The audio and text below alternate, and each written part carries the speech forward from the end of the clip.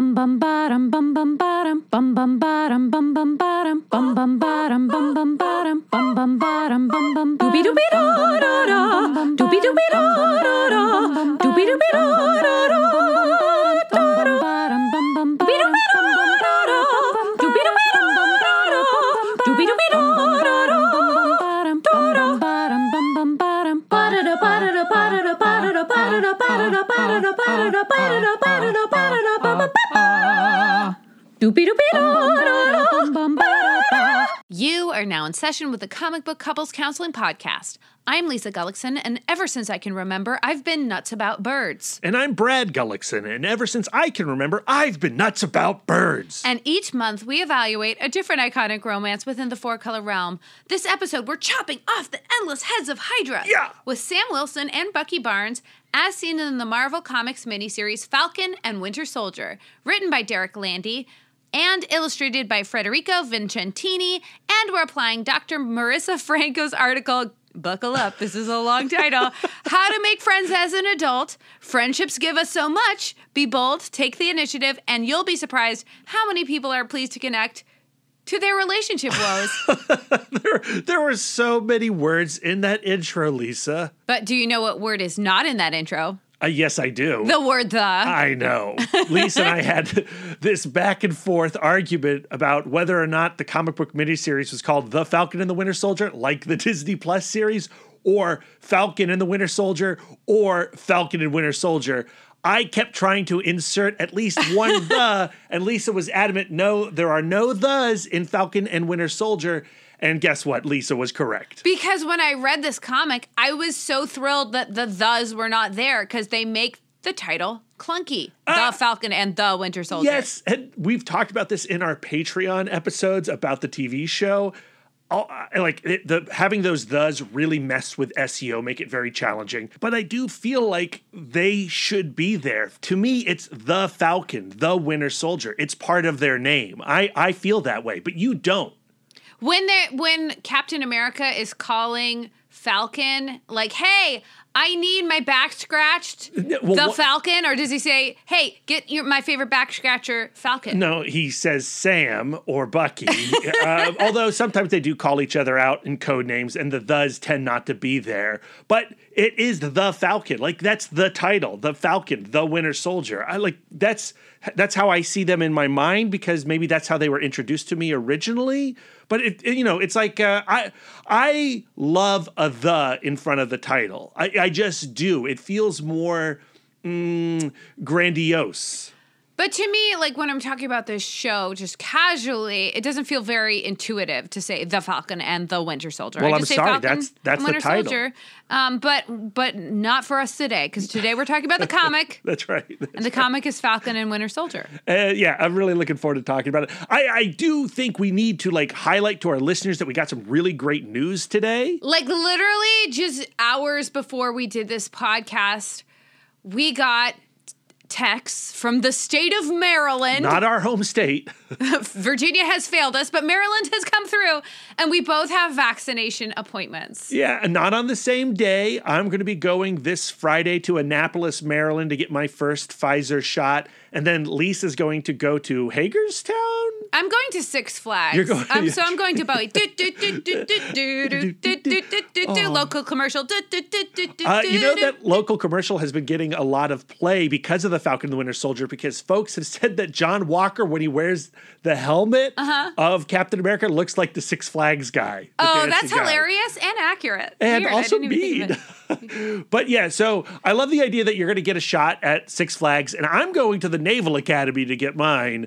Maybe they'll slip a little super soldier serum in there. Oh boy, I would love that. Give me a little of that sauce. Give me a little bit of that juice. I don't want the Nagel one. No, I want the OG. Yeah, give me the Erskine sauce. I want the Man Maker. Yeah, give me the Man Maker. But it is crazy how great I feel knowing that I'm going to be partially vaccinated soon. Mm-hmm.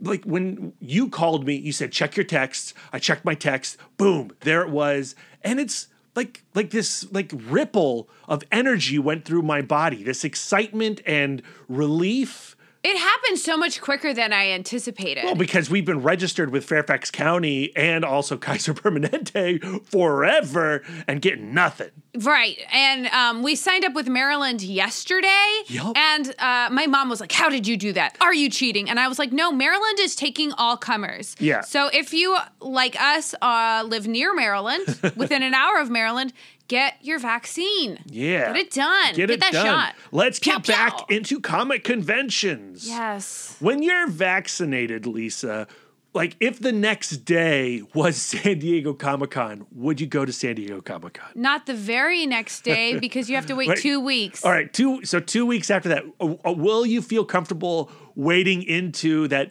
crazy hall where you're shoulder to shoulder with humanity? Not until we get some of these variants under control. But do you know what I am going to do? What? I'm going to get my eyebrows done. Yeah. That hasn't happened in a year. Yeah, and I'm going to get a haircut. I'm definitely getting a haircut. That I'm hasn't happened in a year. so sick of this mullet. I'm going to take a meal outside. Yeah. That's going to happen. Yeah. So I'm really relieved. For some reason, when we first got into the pandemic, we're like, how many weeks is this going to be? Yeah, go back to our early episodes from we 2020. could be inside for 3 months.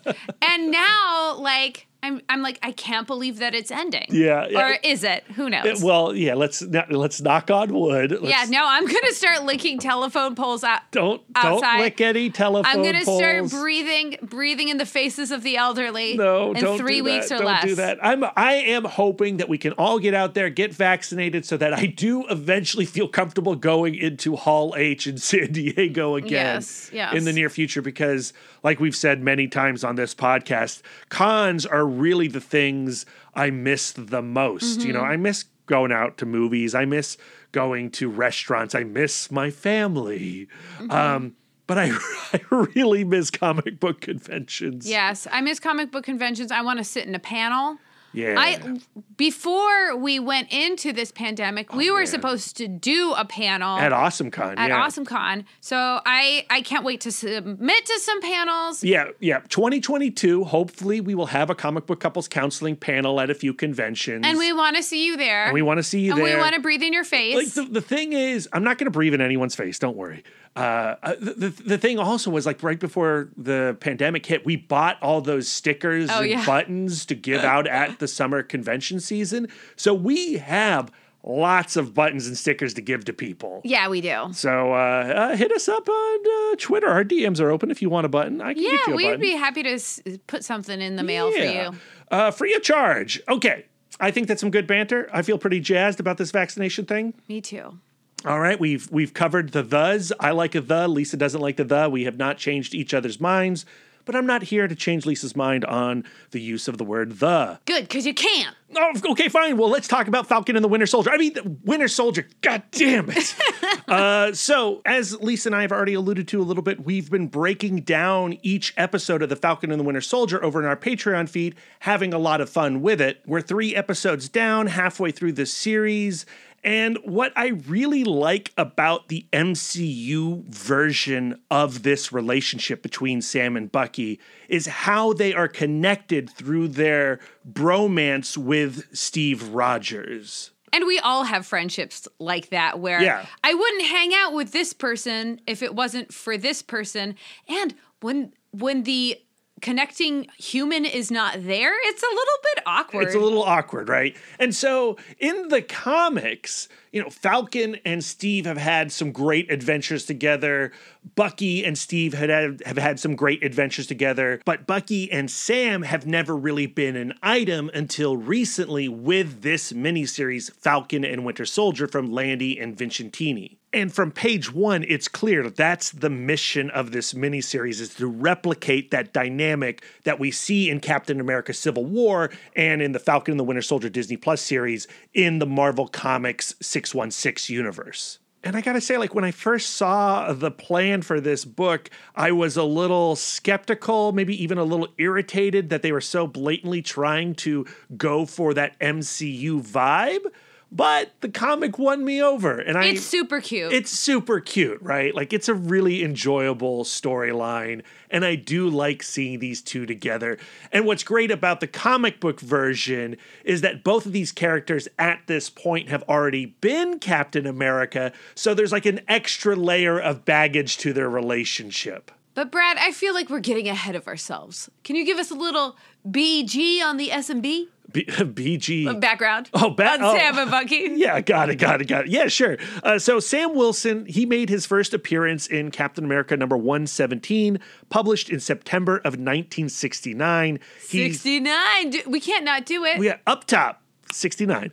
He's the creation of Stan Lee and Gene Colan and was the first African-American superhero to appear in mainstream comics. I think that distinction is worth noting. He's not the first black superhero. That title still belongs to Black Panther, but he was the first African-American superhero. In that first issue, Captain America 117, Sam is introduced as a guy who went from training pigeons in Harlem to a falconer imprisoned by a neo-Nazi group called the Exiles, led by, you guessed it, Red Skull. He has a preternatural relationship with his pet falcon named Redwing, and this partnership allows him to kick more butt than the average human. By the end of that first series of issues, it's 3 issues, Wilson becomes a partner to Captain America, and he would eventually get that bird costume and the ability to fly. His first costume, no wings, very green. For a while, his ability to communicate with Redwing was explained to be part of his mutant abilities, but his mutant status was eventually retconned in 2001. Boo, I say. How does he still talk to birds? Does he talk to all birds or just Redwing? I think now, oh gosh, I feel like he talks to other birds, but when he was a mutant, he was definitely talking to all kinds of birds. Because maybe Redwing is a mutant. Oh, I don't know if they've explained that. I'm sure there's listeners right now who are going like, guys, you do not understand the intricacies of the Falcon's abilities and where they come from. After 2001, I don't get it. You know what? I still think of him as a mutant personally. Feel free to correct us at CBCC Podcast. In 2014, toward the end of Rick Remender's run on Captain America, Steve Rogers had the super soldier serum drained from his body. He became a feeble old man, and Sam Wilson took up the mantle of Captain America. His solo series was written by Nick Spencer, and while there were some good ideas in it, I felt like Spencer never truly embraced the potential of the character as Cap or all the politics around that idea either. Mark Waid, on the other hand, over in All New Avengers, had a lot of fun with Sam Wilson Cap. And I frickin' love his romance with Jane Foster Thor in that book. We should cover that someday, Lisa. Yes. Eventually, though, Steve got his bod back and Wilson gave up being Captain America. Shortly after that is where we meet him in the miniseries we're talking about today. Now, the Winter Soldier's history is a little more complicated and goes back a ways. James Buchanan Bucky Barnes first appeared in Captain America Comics #1, published in March of 1941. He was the creation of Joe Simon and Jack Kirby. Hail to the Kings. Huzzah. Bucky was Cap's kiddo sidekick for the first 66 issues until he was shot and replaced by Cap's girlfriend, Betsy Ross, aka Golden Girl. Jumping ahead to Avengers #4, written by Stan Lee and illustrated by Jack Kirby, Bucky was retroactively said to have gone missing toward the end of World War II, and President Truman secretly replaced him with a series of kid soldiers. Bucky apparently died during the war while in battle with the original Baron Zemo. That tale was told in flashback in Avengers 56 from 1968, a year before the Falcon first appeared. While other characters would take on the role of Bucky throughout the years, most notably Hulk's BFF Rick Jones, James Barnes remained dead until writer Ed Brubaker and artist Steve Epting resurrected him as the Winter Soldier in 2005 within the pages of Captain America Volume 5, issue #1. The Winter Soldier's identity was kept secret for a good portion of that story, although lots of readers suspected it to be the OG Bucky. At the time, I remember feeling conflicted about it. Bucky had been dead for so long, and his death meant so much to Steve, like Uncle Ben to Spider-Man, and I didn't want to disrupt that emotional core. But damn it, Ed Brubaker is just too damn good of a writer.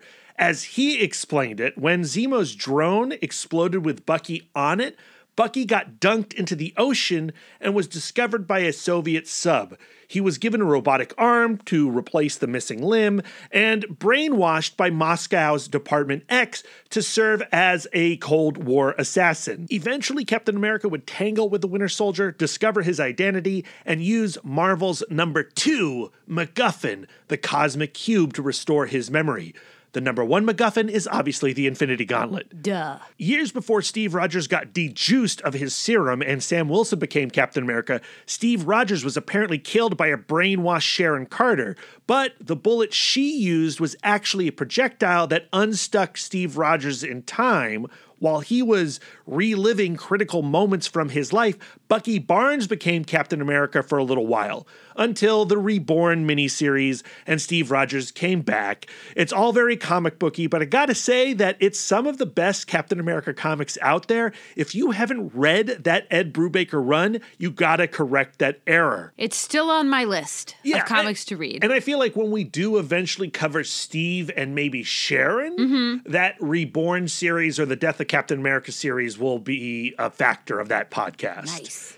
All right, folks. As you should know, while Lisa and I have been married for nearly 12 years and together for 14, we are not actual doctors or love experts. To help aid in our counseling, we turn to some legit professionals for guidance. And Lisa, while we may be sad to say goodbye to last month's various ex-couples, Howlett and Hercules, so much potential still there. I know you're not sad about ditching the normal bar. Did you know, Brad, that 100% of the hosts of the Comic Book Couples Counseling Podcast are ecstatic to say goodbye to the normal bar because it was the worst? I did know that. But with Sam and Bucky, Lisa, what new love expert will be aiding our conversation this week? Since we are having a one-pod stand with Falcon and Winty Fresh, I wanted to find an article. You don't like Winty Fresh? I don't know how I feel about it. Let's workshop it. Let's keep it for now. No, we're keeping it forever. Oh, okay. I wanted to find an article to use that had to do with fostering platonic friendships between men, a bromance, if you will. My initial Goog was a little discouraging because I was looking specifically for men befriending men. And what I found, frankly, was triggering. Like, sometimes you gotta ditch your broad and have some bro time. And I was finding therapists that specialize in men's issues, and I was like, I don't feel safe. No, thanks. So then I thought I would broaden my search to just making friends as an adult. And Brad, Yeah. I found an expert, and I think I'm smitten. Oh, good. Glad to hear it. Our love expert for this ep is Dr. Marissa G. Franco, a psychologist and proclaimed friendship expert. She has written on the subject of making social connections for Psychology Today, The New York Times, The Telegraph, Vice, and she is currently working on a book, Platonic, about how to make friends as an adult, which is not yet available for pre-order, but I'm going to buy it as soon as it is. Future podcast. Yes, and Brad, Yeah. she's local. She's from DC. Oh, yeah? Oh, future podcast guest, question mark? Ew. I found an article of hers on psych.com published in September 2020 entitled, How to Make Friends as an Adult, Friendships Give Us So Much, Be Bold, Take the Initiative, and You'll Be Surprised How Many People are pleased to connect. I'm not sure if that's all title or if I accidentally started. It was all the big letters, and I just wrote all of those down into the notes. Everyone knows that it feels so much harder to make and maintain friendships as an adult. It's not like kindergarten where you notice that someone across the cafeteria table is drinking Hi-C Ecto Cooler and then you're besties. Yeah, even more hard to maintain those relationships in a pandemic. Yeah. Dr. Franco points out that what makes a friendship different than co-working relationships or romantic familial relationships is that they are voluntary. And as adults, many of us are choosing to opt out for other priorities. Dr. Franco cites a study that found that being in a romantic relationship and having kids is socially costly. A study of young adults' social networks by researchers at the University of Oxford found that those in romantic relationships had, on average, 2 fewer close social ties, including friends. Those with kids lost out even more. I'm less of a social butterfly and more of like a social groundhog. I occasionally poke my little nose out to see if I'm up for friends or if it's going to be 6 more weeks of social winter. Yeah, you've done really well in the pandemic. I have. I've thrived. And at my darkest, most introverted times, I may ask myself, do I actually need friends? You do. Yes, you're correct. But there is research to back that up. Friends are not just fun, but an asset for our mental health. Studies, which Dr. Franco links, suggest that having friends lowers risks for depression, and cites specifically Drs. Ed Diener and Martin Siegelman's 2002 study, Very Happy People, which found that a key difference between the most unhappy and the most happy is how socially connected they were. Sure, Dr. Franco, I'm convinced. I'm going to conquer my fear of rejection and open my heart to new friendships. But what do I do first? I've boiled the article down to a handy list of friend-making tips or friend tips. I like it. I'm excited about this. Friend tip number 1, assume that people like you. Wait, what? Just assume that people like me? That's a good one. Turns out that presumption can be a self-fulfilling prophecy, like The Secret, but real. Dr. Franco cites an American study from the 1980s that found that volunteers who were led to believe that an interaction partner liked them began to act in ways that made this belief more likely to come true. They shared more about themselves, disagreed less, and had a more positive attitude, and generally acted more likable. But, of course, the conductor of those experiments were intentionally misleading people into thinking they were likable for science. How am I supposed to mislead myself? Well, you can assume others like you because it's probably true. This is something that I think about because often I go, that doubt does fill your head, with certain friends. And I do treat every interaction with like some kind of audition. Yeah. I'm like, oh, I hope I make it. Yeah. But Dr. Franco cites a paper by Erica J. Boothby by the Cornell University that found in 2-person interactions between strangers in various settings, people tended to underestimate how much the other person liked them, creating a liking gap. In other words, you like the other person more than they know, and they like you more than you know. Friend tip number 2, initiate. I know, I hate to say it. You want friends, you got to take some initiative. It's hard. They're not going to happen organically. You can exchange numbers, make plans, go to a place, drink a thing, look at stuff. A study of older adults in Manitoba found that people who thought friendship was a matter of luck tended to be less socially active and lonelier over the course of 5 years over those who put in the effort by joining social groups and so forth. And that's Canada, the friendliest place on earth, and US's favorite hat. So, join a yoga class, a film club, or dare I say it, a comic book club. Meet the people. But getting there is just an undisclosed percentage of the battle. Dr. Franco explains, quote, "It's not just showing up that matters, it's saying hello when you get there. This means introducing yourself to other people, asking them for their phone numbers, following up, and asking them to hang out. Initiating is a process, one that we must do over and over again to make new friendships." I like all of this so far, Lisa. I know, right? Is there another friend tip?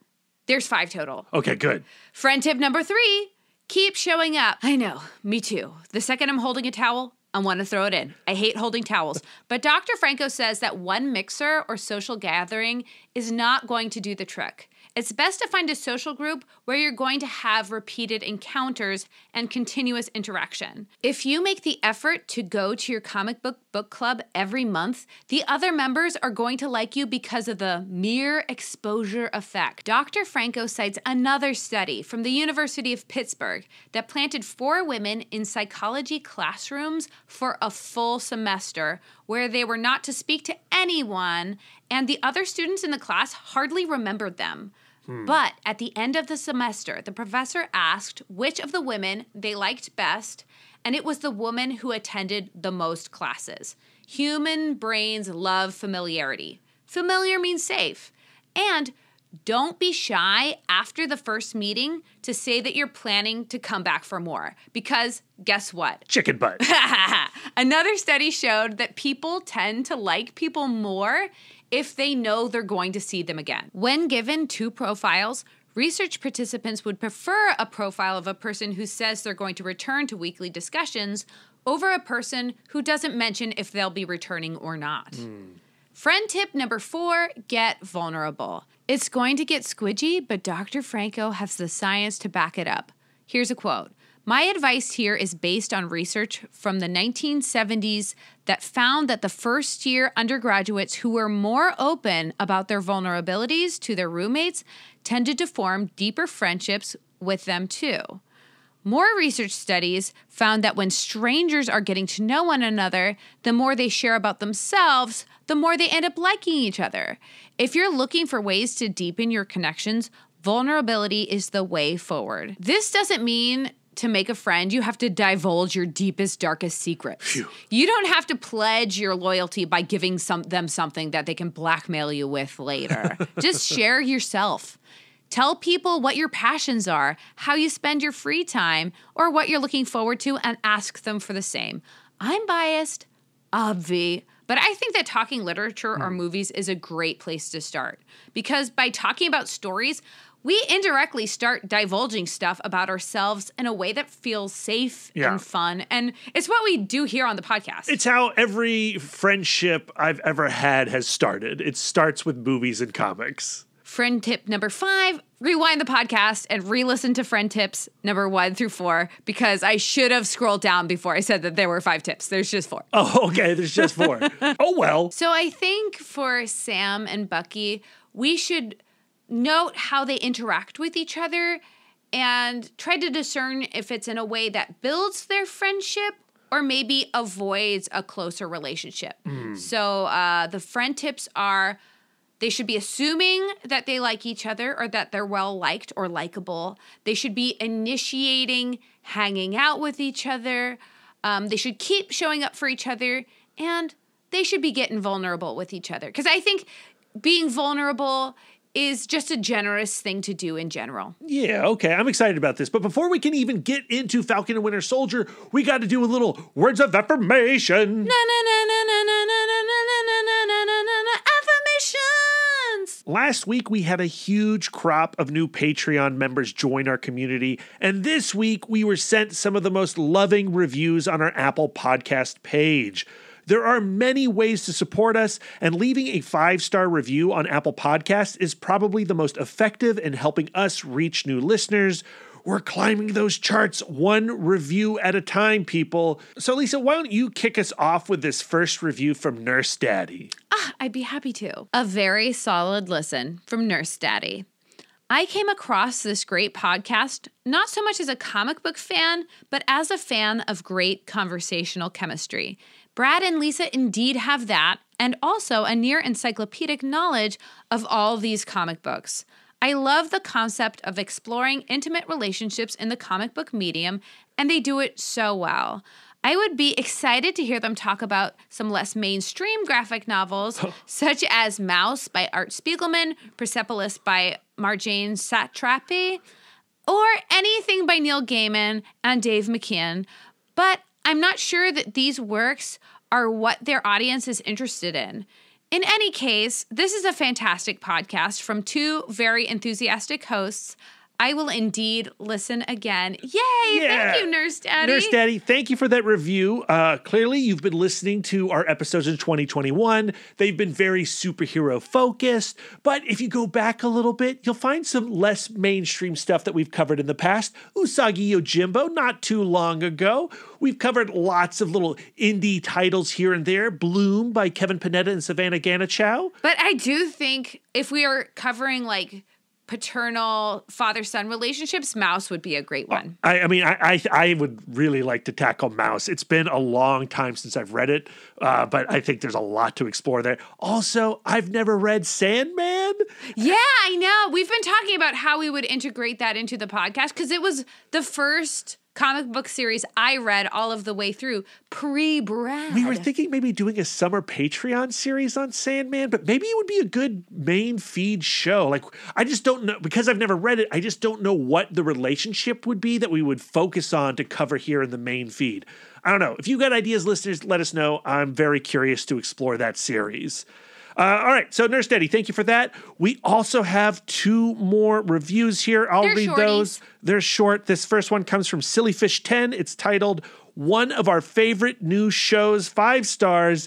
As one half of a nerdy couple, this has quickly become one of our favorite new shows. They always give us some great new comics to check out. The banter is fun and organic, and that theme song is fire. Yay. Check this out. OWP, Online Warriors Podcast.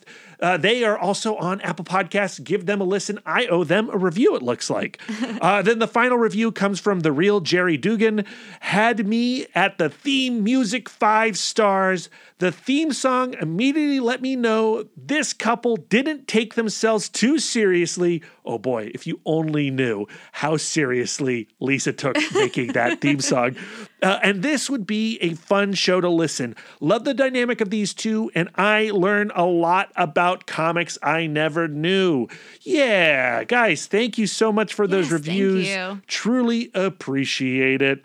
Shall we move into the comic, Lisa? Let's do this. Okay, Brad, whatever you do, don't transition into this next segment with an Ace Ventura alrighty then. That joke has run its course, and Lisa is not having it. I truly am not. Entering transition in 3, 2, 1, and time to talk about the comic book. Ooh. That's super catchy. Time to talk about the comic book. That's my new transition, Lisa. This week, we're covering the Marvel Comics miniseries Falcon and Winter Soldier, No Thes, issues 1 through 5, subtitled Cut Off One Head, written by Derek Landy, illustrated by Federico Vincentini, colored by Matt Mila, and lettered by Joe Caramagna. Man, it's been a while since we've had such a singular and consistent creative team on a book. Feels pretty good, Lisa, don't you think? I really enjoyed the art in this volume. I just loved the consistency, but yes, also the art is fantastic. Here's the plot synopsis courtesy of Goodreads. An office of dead government agents, a gifted new killer, 2 ex-Captain Americas. When a dramatic attempt on the life of Bucky Barnes reunites him with Sam Wilson, the 2 old friends are plunged headlong into a race to uncover the new leader of Hydra before a mass casualty event announces the terror group's resurgence to the world. The clock is ticking. Pretty good. Nailed it. I no complaints, no notes. No notes on that synopsis. Very good, very good. Okay, Lisa, so where should we start with this first issue? Let's start at the very beginning. Yeah. Oh, that makes sense. It's a very good place to start. Who am I to argue? Well, the first page shows Bucky and his kitty cat Alpine living a very serene life in Indiana. Alpine is snuggling with Bucky. Bucky's doing a little meditation, and then knock, knock, here comes a gang with machine guns. That's right. And I think that this connects to how they're tying him to the MCU, like that Bucky is in this place of healing and centering himself. Mm-hmm. And it's solitary. It's a solitary thing to do. But he takes care of those goons pretty quickly. And what I like is in his escape, he brings Alpine with him. And there's that great panel on the bottom of the last page of Bucky's introduction where he's got Alpine snuggled up and snuck away inside his jacket aboard his motorcycle. What I wouldn't give to be that little kitty cat. Yeah. Now let's compare that to Falcon. He's just returning home from work, and he's getting all of these phone calls. First from Leo Garvin, who has been checking up on this missing person, Mackenzie, and she disappeared from the Office of Federal Utilities, or OFU. Yep, Marvel loves a good acronym. And then Falcon checks a second voicemail, and it's from someone named Jason. It's also a work call. Turns out that the OFU is actually a government agency that tracks terrorist cells or something. But the phone call ends with, hey, how about we have a game night? You can bring Misty. There's a new pack of Cards Against Humanity. We hear that Falcon has friends at work, that he gets social calls. Yeah, that's not what's happening with Bucky. And these friends know the private things in his life, that he's seeing Misty, and he enjoys a game that is loosely based on improv. So this Misty, we can presume that it's Misty Knight. It's definitely Misty Knight. At this point in all new, all different Captain America, Nick Spencer had partnered Sam up with Misty Knight. Misty Knight is like a cool 70s blaxploitation kind of character in the same vein as Luke Cage. She had her arm blown off in some sort of, I don't know if it was a domestic terrorist situation or just a robbery situation, but Tony Stark built her that robotic arm, and she eventually partnered up with Colleen Wing and did like a private investigation team called Daughters of the Dragon. So cool. Very cool. I mean, some of their early comics, like a lot of the early Power Man stuff, are awkward and problematic, but as the character has grown recently, I think is just there's a lot of untapped potential, and I liked what Spencer was doing with it, but I'd like to see a little bit more going on with the Daughters of the Dragon. And even though I was largely disappointed by all of the Netflix shows, I thought the way that Simone Missick played her in Luke Cage was great and truly revealed that there's a lot more depth to be explored with that character. Well, we're not going to get any more Misty Knight here. No. But she is available to cat sit, which is nice. So when Bucky and Sam finally meet up, it's at the OFU office and everybody's dead. Yeah. Falcon was following up on the lead, and Bucky is there because he had been working for the OFU. They would send him to a terrorist school and he would wipe it out. Sam is surprised to see him, and Bucky mentions that it's been a while. So they're clearly not particularly tight. And at first, Sam assumes that it was Bucky who killed everybody. And Bucky's feelings are a little bit hurt. Yeah, I'm not that guy anymore. And Falcon mentions that he's following up on Sally Mackenzie, who had been in his vet support group and stopped attending. And then Bucky's like, well, maybe she did this. And he says, like, I know her. She wouldn't have done this. And so we see, and Bucky goes like, well, how do you know if the OFU was following up on her? Clearly, she must be under suspicion. And so there's kind of this tug and pull between Sam and Bucky of, how do you really know a person? Can a person be truly known to their core, where you can be with them and know that they are capable or not capable of clearing out an office full of people with bullets? Sam does not trust Bucky's perspective at this point. And Bucky doesn't trust Sam's perspective either, because he doesn't know what it is to know someone so well that you are certain that they are not a murderer. The scene in the office ends with Bucky asking Sam, are you still seeing Misty? And Sam is taken aback by the personal question. And he's like, yeah, why? Because clearly it's not because he thinks that Bucky is has any kind of concern for what's happening in his personal life. And of course, it's because he wants someone to watch Alpine while they go check on Victoria Eden, who was his handler with the OFU. Yeah, and we do get a mini time jump in the next panel where they're in Brooklyn. They're about to meet with Victoria Eden, and we learned that he did give Alpine over to Misty, and Alpine didn't take too well to Misty. Well, like daughter, like father. Clearly, Alpine is not very well socialized either. Yeah, I also like the fact that both of these characters have pets or animal friends. You know, Bucky has Alpine and Falcon has Redwing. And while you were just chatting there, Lisa, I went onto Wikipedia just to see like what the deal is with Redwing right now, because in this comic, he has that like crazy get up on his head. It's like this little like cyborg installation into his brain. And apparently, as it's explained now within continuity, Redwing has a telepathic link with Sam. So it's not that Sam can communicate with all birds. He just communicates with Redwing. Oh, man. Like, if I knew that a tiny helmet could be put on my snake Peaches and I could know her true thoughts. But, like, I see that and I go, like, well, can't we get the get up for Alpine? Like, I want to see more Bucky Alpine action. Alpine needs that headgear. Honestly, like, no joke, one of my favorite things about Marvel Comics are the superhero pets, the Pet Avengers. There's an actual comic book called The Pet Avengers where Lockjaw, the Thor frog, Throg, what's the cat? Oh, gosh, is that... It's not Streaky. Streaky's from Superman. I can't remember what the cat is in Pet Avengers.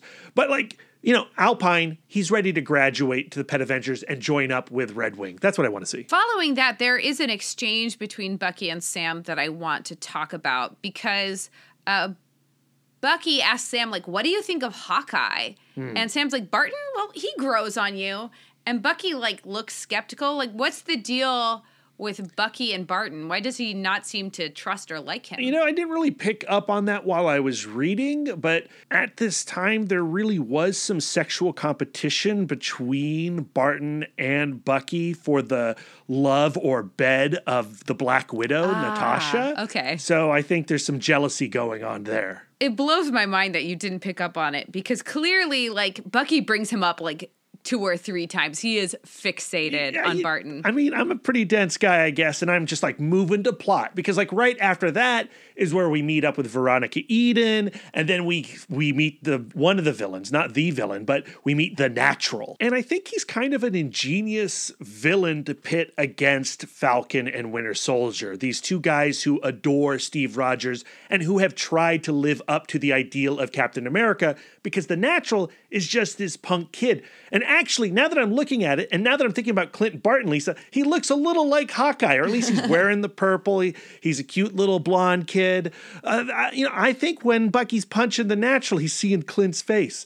But you know, what's the Natural? It's in the name. He has a natural talent for fighting, for killing, for being the best soldier he can be.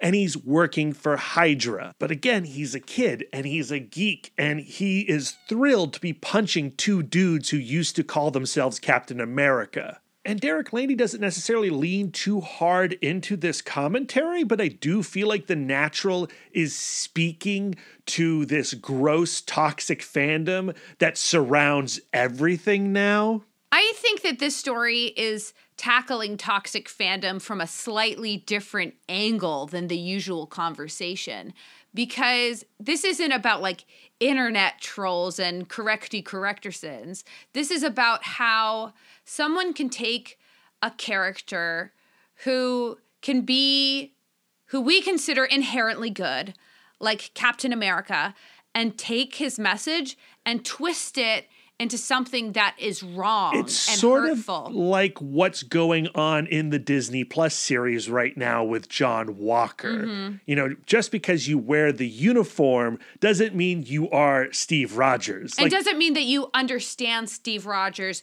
better than someone who actually knows Steve Rogers. Yeah, and what comes up in this conversation is, you know, the Natural saying like, you know, what would Steve think about this moment? How would Steve react in this moment? Actually, he says Captain America react in this moment. Yeah, he goes like, if like, Hydra has asked me to kill you guys as a punishment for killing the entire OFU office just on a whim.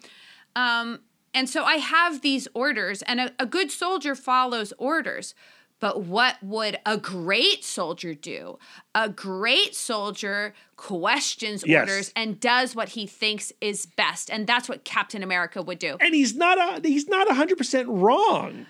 But it's that ego of, odds are, if I'm Captain America, I know what's best. Yeah, well, right. And so, getting back to the fandom conversation, I think there's another element here where people talk about like, I love Captain America, you love Captain America, but you're not loving Captain America in the right way. There's like this gatekeeping level in this conversation as well that I think is interesting. And a lack of humility about it, because this kid is essentially saying Captain America would know exactly what to do and that thing would be the right thing. But here we have two Captain Americas and two different perspectives on what to do in this fight. Like, as soon as Bucky hears, like, this kid cleared out the OFU office, I'm going to gut him with a knife. Right. And Sam is like, no, what are you doing?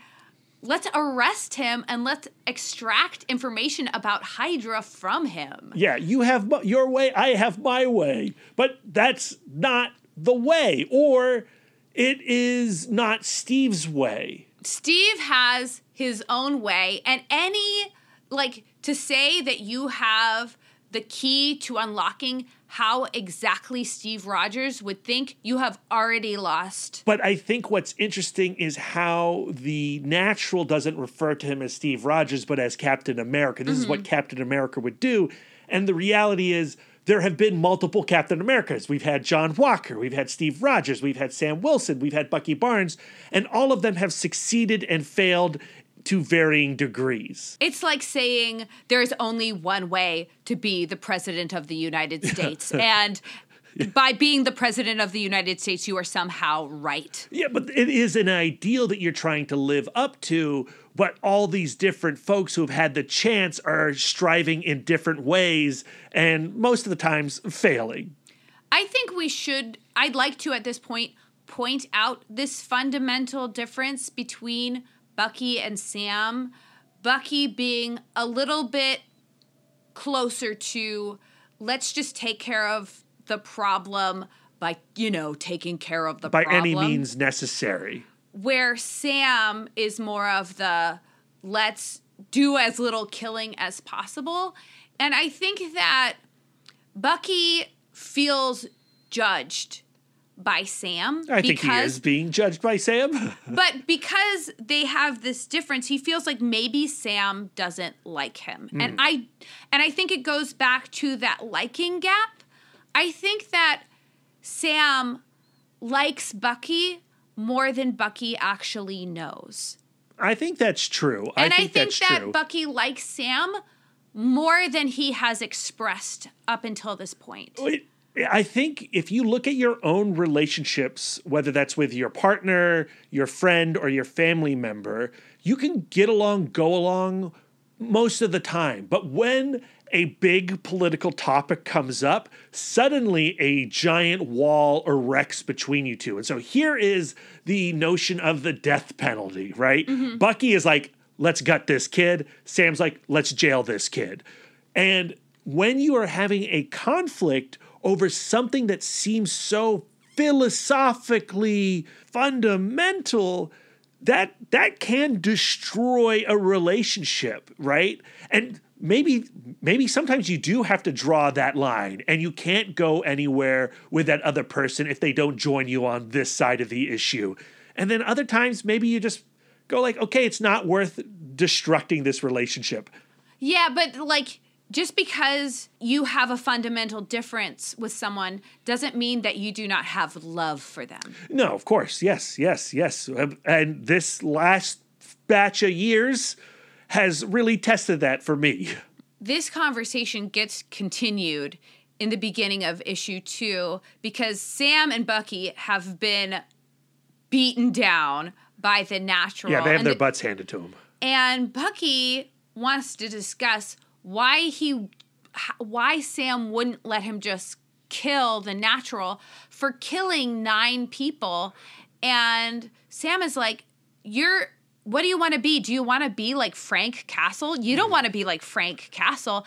And Bucky goes silent. And I think it's because Bucky feels like he already is Frank Castle. I think you're right. I think there's a lot of shame there. I think this is a brilliant use of the Punisher from Derek Landy. This is what makes the Marvel Universe so darn compelling, right? That you can have a character like the Punisher, who we all have opinions on right now, who is a serial killer of the underworld, represent such an extreme. So if the Punisher is on the far right and Sam is on the far left, I don't think Bucky is hanging all the way out by the Punisher, but his needle is tipping over towards him. But based on Vincentini's artwork, we can see that he does not want to be over there with the Punisher. He feels like he is the Punisher, or he's become the Punisher, but he doesn't want to be the Punisher.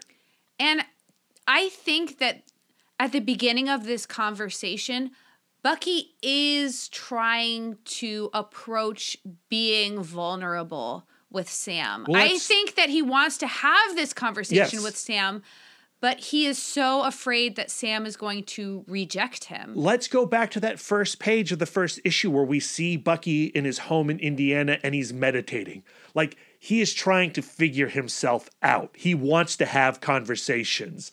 He just, he might have a little difficulty because of this weird relationship that he has through Steve Rogers to have that conversation with Sam Wilson. And so that talk doesn't conclude. They get back on the mission and they go to this train that is leaving Buffalo because they have heard that Zemo's protege will be on board. And when they land on that train and when they sneak on inside, they discover that all the passengers within are badass killers. And they have to fight their way like Snowpiercer. Yeah. Or if you've seen the movie The Hunted with Christopher Lambert, they have to fight their way through the train, car by car by car, to get to Zemo's protege. And in that fight, it's an awesome sequence. Bucky and Sam are having so much fun kicking butt back to back. They're bantering. They're making jokes. They're going like, hey, what do you think Zemo's protege is going to look like? Ooh, like a big dum-dum in a mask. Ha ha ha, you're so funny. But then they get to that final car and they've slaughtered their way through all these henchmen and the conversation of killing comes back up. Yeah, Bucky asks, like, have you seen Mackenzie in this train? And Sam goes like, she's a soldier. She's not a killer.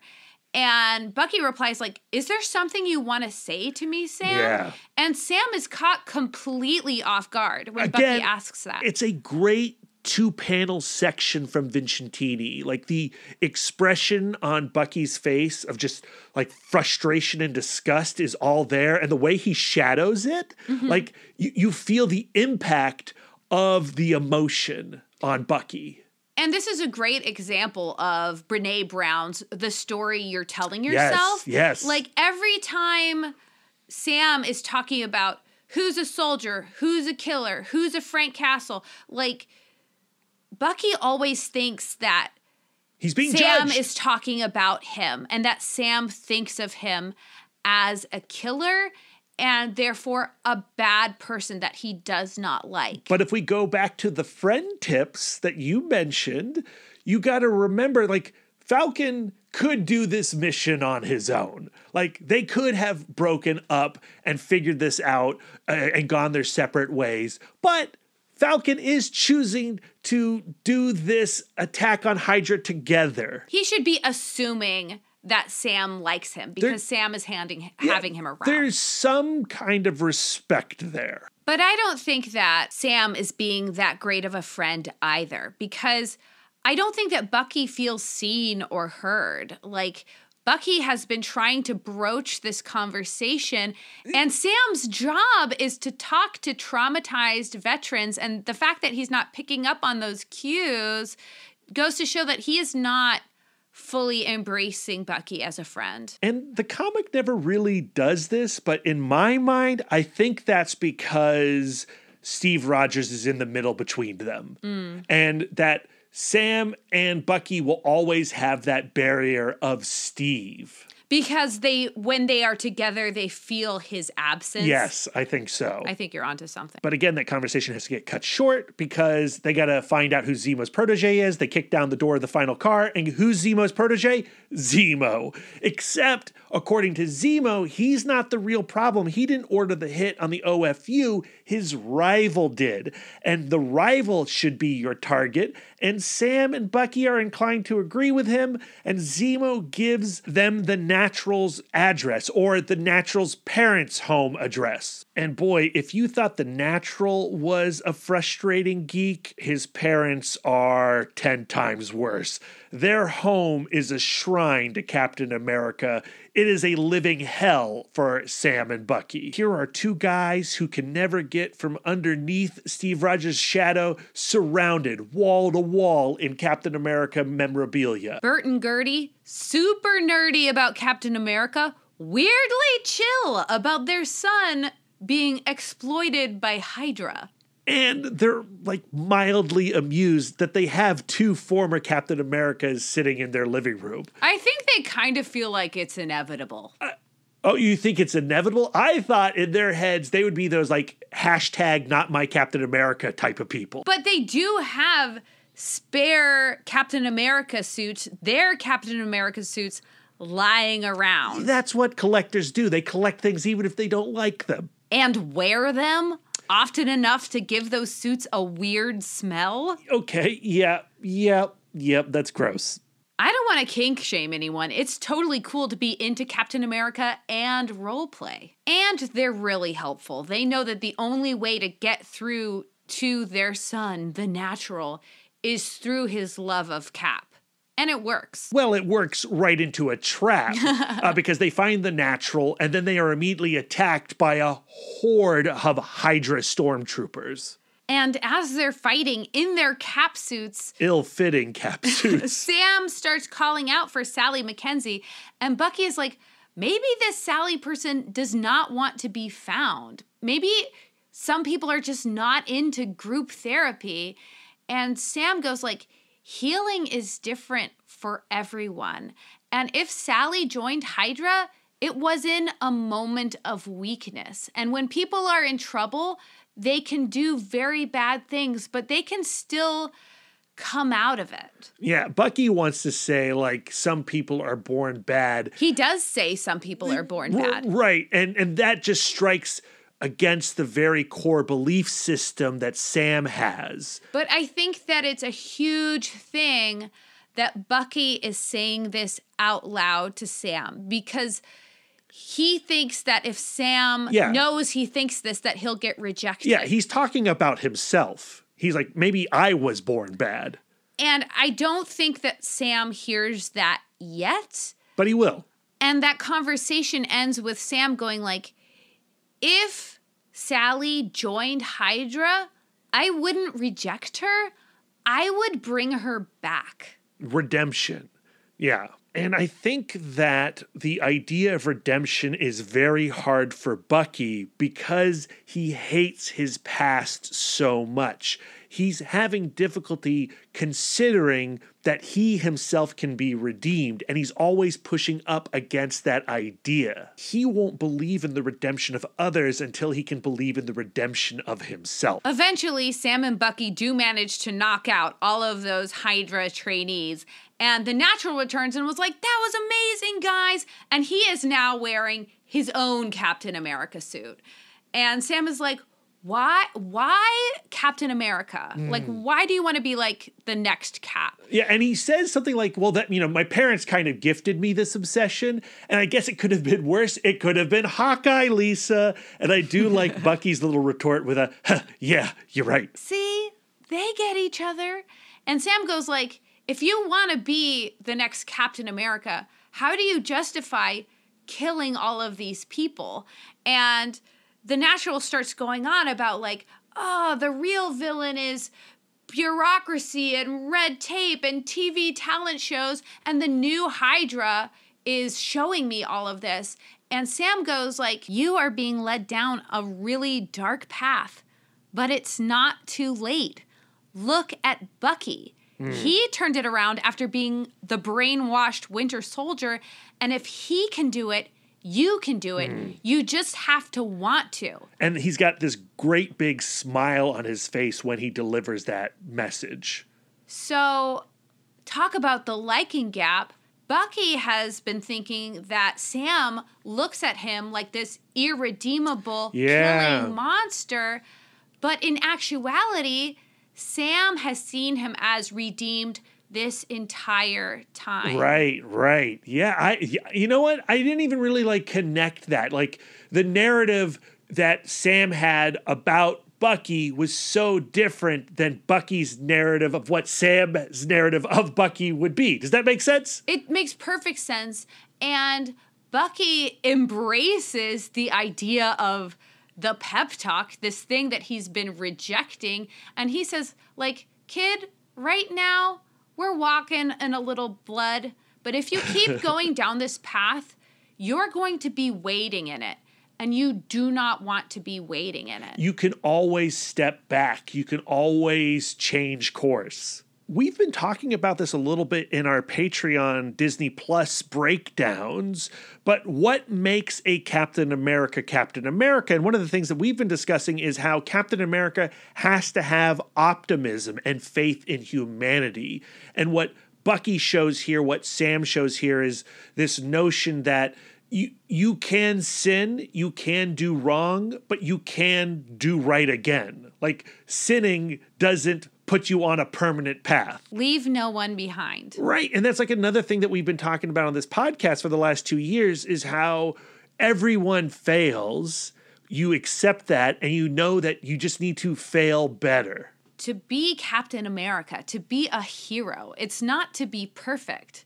It's to be better and want to do better. And that pep talk works on the Natural. The Natural does side with Bucky and Sam to go against this rival Hydra leader who turns out to be Veronica Eden. What the what? Yeah, Bucky's handler from the OFU. And while they're all huddled together in this cargo plane on their way to get her, they have this very insightful conversation about what it means to be Captain America. The Natural's like, Cap bleeds red, white, and blue. If you're an enemy of America, you're an enemy of Cap.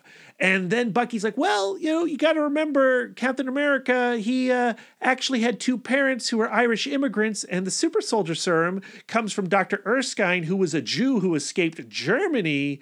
So, and then Sam says Captain America actually represents the melting pot of ideologies that exist within America. And of course, the Natural is boring. You sound like a documentary. And we see here that the Natural doesn't care about Steve Rogers at all or what he stood for as a person. He just uses the story of Steve Rogers to bolster and underscore the bigoted ideas that he already has. Right. He's not trying to learn from Captain America's story. He's trying to make Captain America's story work for his fantasies. Which leave him open to be targeted and manipulated by Hydra. When the 3 of them eventually land in Nevada, they're actually met by a Hydra agent who takes them to meet up with Veronica Eden in a roadside diner. And there, Eden tries to talk them into siding with her against Zemo as opposed to siding with Zemo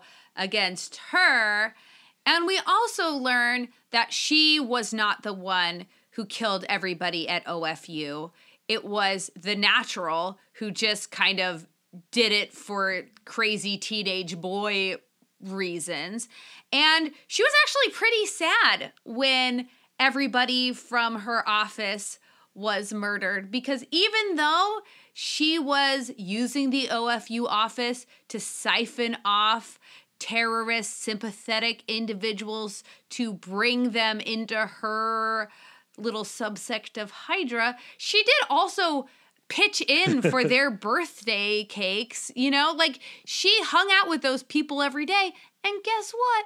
She kinda liked them. They were kinda her friends. Which relates back to the article and the mere exposure effect. When she entered the OFU office, she was infiltrating as an enemy. And she stayed an enemy, let's be real, but she did gain sympathy just being around those people. Yeah, that's why offices have birthday parties for their employees. It's a trick. It's for morale. It's for our mental health. It's a trick. It's manipulation. We shouldn't be so cynical, Brad. But that conversation does lead to another fight with the Natural, and it's another excellent combat that leads to some philosophical debate on what makes the best Captain America. And I love this moment where Sam and Bucky say to the kid, like, it's not about winning. It's about taking the hits. It's about tasting defeat and then keep going, which is something that is extremely fetishized over in the MCU with Steve Rogers. You know, I could do this all day, and how that line gets repeated over and over throughout the Captain America and Avengers movies. It's something that I learned from Rocky Balboa. You know, it's about the hits you take. It's not about the hits you give. Another beautiful thing about this conversation with the Natural is we really see Bucky embrace and share with Sam this mentorship role, this idea of teaching and passing on Steve Rogers' life lessons, because this is not a fundamental difference between Sam and Bucky. This is something that they see eye to eye on. Yeah. If you get knocked down, you get back up. And this meeting of the minds actually acts as a bridge through which Sam and Bucky can actually start building their friendship in earnest. Yes, that's totally true, but something else has to happen before that can happen, and it has to do with Zemo and Veronica Eden, who are also having a big dust-up outside the diner while Sam, the Natural, and Winter Soldier are throwing down. The Natural eventually gets defeated. Sam gets tossed outside the diner through the window, and they stumble into this melee with Hydra agents. The action goes back and forth for a little while, but eventually Bucky gets a pistol and has it on Veronica, and he wants to take her out permanently. And again, we're back to the conversation of Sam saying, "We do not kill." And Bucky is like, why not? We could take them both out right now, and Hydra would be rudderless. And Sam is like, do I need to make another speech? And Bucky says, once a killer, always a killer. And Sam is like, if that's what you really want. And suddenly Veronica Eden has a gun, and somebody shoots to wound, and that somebody is a Hydra agent who turns out to be Sally McKenzie, the vet from Sam's group. So she proves Bucky wrong. She was a Hydra agent, and she chose to be better and shoot to wound Veronica Eden so that she could be arrested. Yeah, Sam's words to Bucky are important to note. He says, you know, if you want to be a killer, you will be a killer. It's a choice. And here is Mackenzie making a choice not to be a killer, having joined up with Hydra and now turning her back on it. One of the things that is so fascinating about Bucky Barnes is when he was his worst, when he was the Winter Soldier, he was brainwashed. He was completely out of control. And, like, to me, like, psychologically, what that must do, like, if I wasn't me then how do I know that I am me now? Yeah. Or have ever been me? What if the Winter Soldier is me? What if I'm just lying to myself? So I love how this 5-issue arc that can feel kind of jokey and kind of trite and kind of compulsory in the light of the Falcon and the Winter Soldier MCU television miniseries is still asking these enormous questions of, are we our thoughts?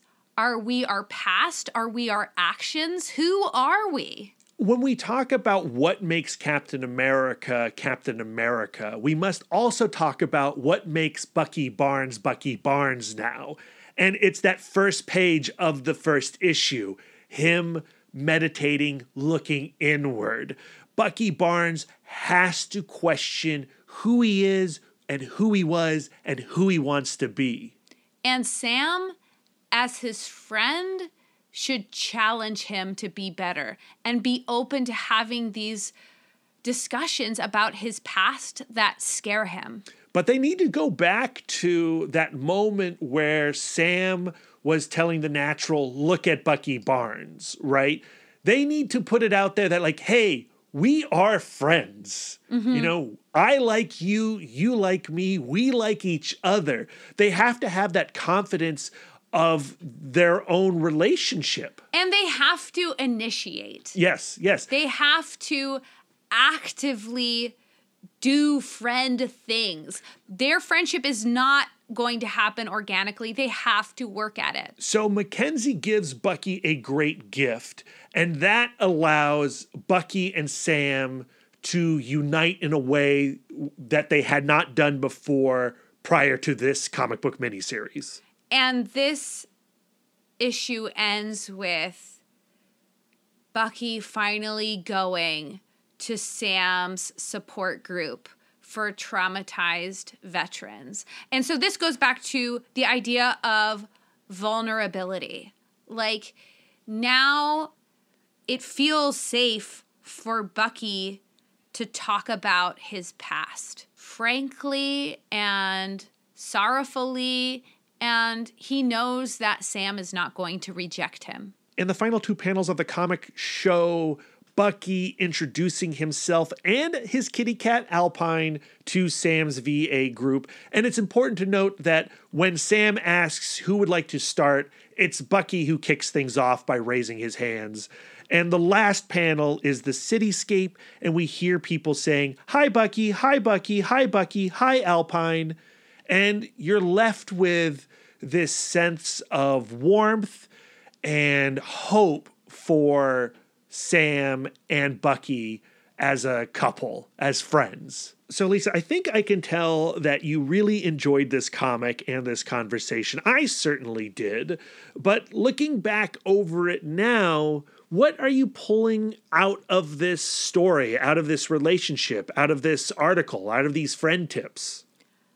I don't know about you, but for me, the idea of the friendship gap is revelatory to me, because you know me in social groups, I get very verklempt and self-conscious and doubting, hypercritical of everything that I do.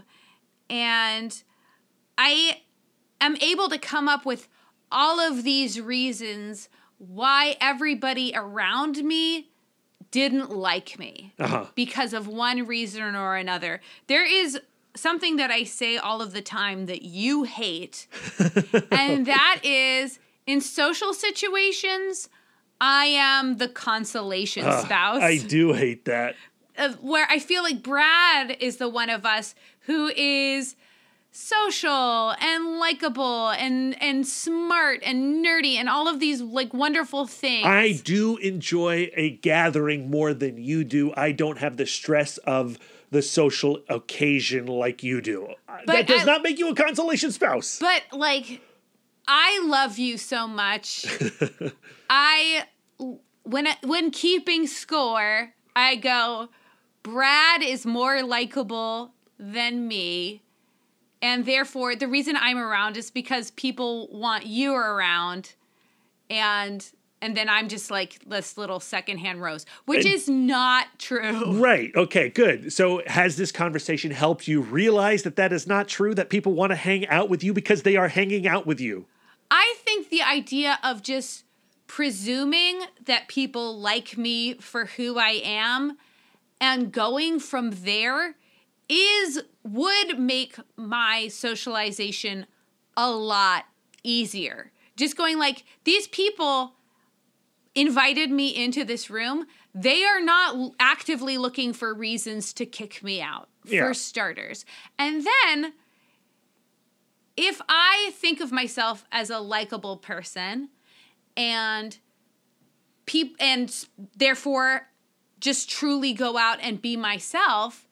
If somebody rejects me for being me, I don't want to be friends with that person anyway. Right. Which is advice that is easy to give. And when I'm at my like most mentally and emotionally healthful, When you're podcasting? I can say that, but like, you know, it's hard. It's a challenge. It's a practice, it's a journey. Exactly.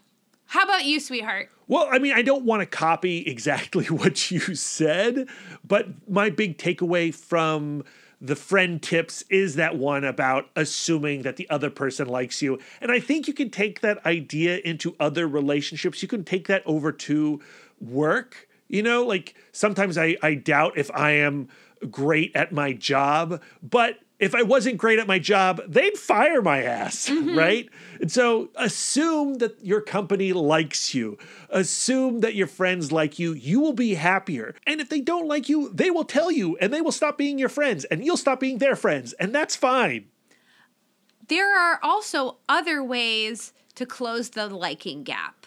You don't have to do it from the side of assuming that the other person likes you. You can also assume that the other person doesn't know how much you like them. So if you have a friend that you appreciate, go out of your way Proactive. to close that liking gap and say, I like you. I like you for these reasons, and for these reasons, I have you around. Yeah, we've talked about that a little bit in the relationship side of things, in our romantic relationship, where it's always good to be proactive in showing your love for a person. And that goes for friendships, definitely. And also the idea of, like, friendships are about mental health.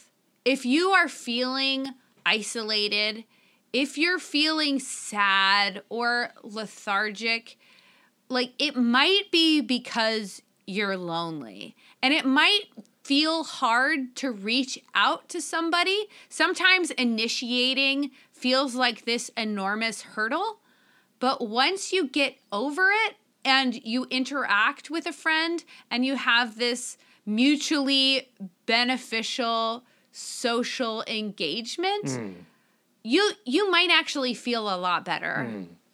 Yeah, for sure. I'm also coming away from this conversation loving Sam Wilson and Bucky Barnes in a new way as a couple. I was hesitant starting this story going like, oh, they're just trying to MCU up these characters for the comics. And while that may or may not be true, I like what Landy and Vincentini do here.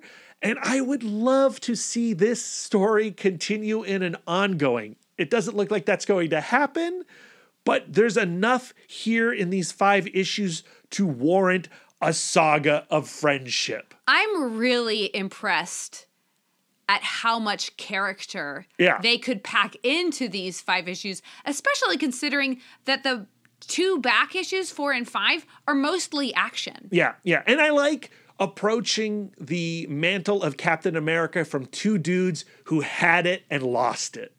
And it's, in the MCU version of the story, it's Old Man Steve is between them.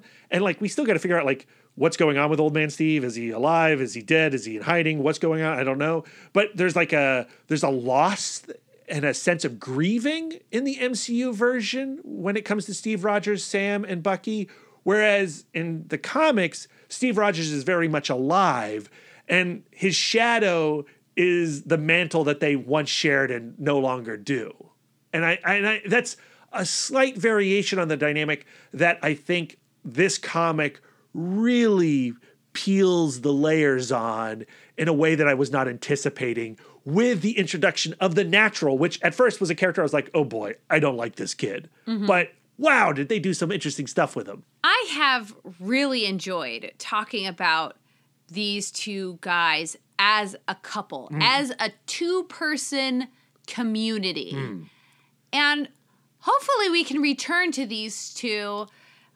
Hopefully there are other iterations of their story that we can really sink our teeth into. Yeah, I want to explore a little bit more of the Nick Spencer era and like the Ed Brubaker Winter Soldier spin-off comic. I've read some of that stuff on the fringes, but I wonder if there's more stories between Sam and Bucky that we could explore in a future series. We're definitely going to continue talking about them in our Patreon episodes. Have we mentioned that we have a Patreon? Regarding the Disney Plus series. We've got 3 more episodes to cover. The new episode just dropped today, so we got to talk about that ASAP. But for now, we're going to move on. Tell them what's happening next week, Brad. So we're knocking down the door of another Creator Corner. We'll be chatting with comic book scribe Rob Williams about his new Judge Dredd graphic novel, End of Days. I love Dredd, and I love Rob's Dredd. End of Days is now available to order in the States, and it is excellent. I would also recommend reading his Dredd comic Control. Really phenomenal stuff, and a good place to start if you're curious about Dredd or 2000 AD and their comic book universe. Okay, Brad, let's get out of here. This mask is starting to smell weird. Where can our listeners send their words of affirmation to you? You can find me on all social medias at MouthDork. If you have words of affirmation for our logo, you can send them to Aaron Prescott at A Cool Hand Fluke. And if you have words of affirmation for our radical banner art, send them to Karen Charm over at Karen_X-Men fan. Lisa, where can our listeners send their words of affirmation to you? I am always accepting words of affirmation at Sidewalk Siren on Instagram and Twitter. If you'd like to spend more quality time with us, you can subscribe to us on Podbean, Spotify, Stitcher, YouTube, and iTunes. If you'd like to get exclusive, you can join our Patreon, where you'll get more content, including weekly bonus episodes. If you would like to reach out and touch us electronically, you can email the podcast, cbccpodcast@gmail.com. You can visit our website, www.comicbookcouplescounseling.com, or follow us on Instagram and Twitter at CBCC Podcast. You can give us the gift of 5 stars on Apple Podcasts, and if you'd like to do an act of service, why not write a review of the show while you're there? We are fluent and receptive in all 5 love languages. It really warms our hearts and helps the pod. So until next time, gang, keep your love tank full. And your psychic rapport open. You are now in session with the Comic Book Couples Counseling Podcast. I'm Lisa Gullickson, and ever since I can remember, I've been nuts about birds. And I'm Brad Gullickson, and ever since I can remember, I too have been nuts about birds. I don't think you should add the 2. I think it's No? funnier if you don't add the 2. Because I should stick to the Yeah. Stan Lee script? Yes. Okay, yeah. I will do that, Lisa.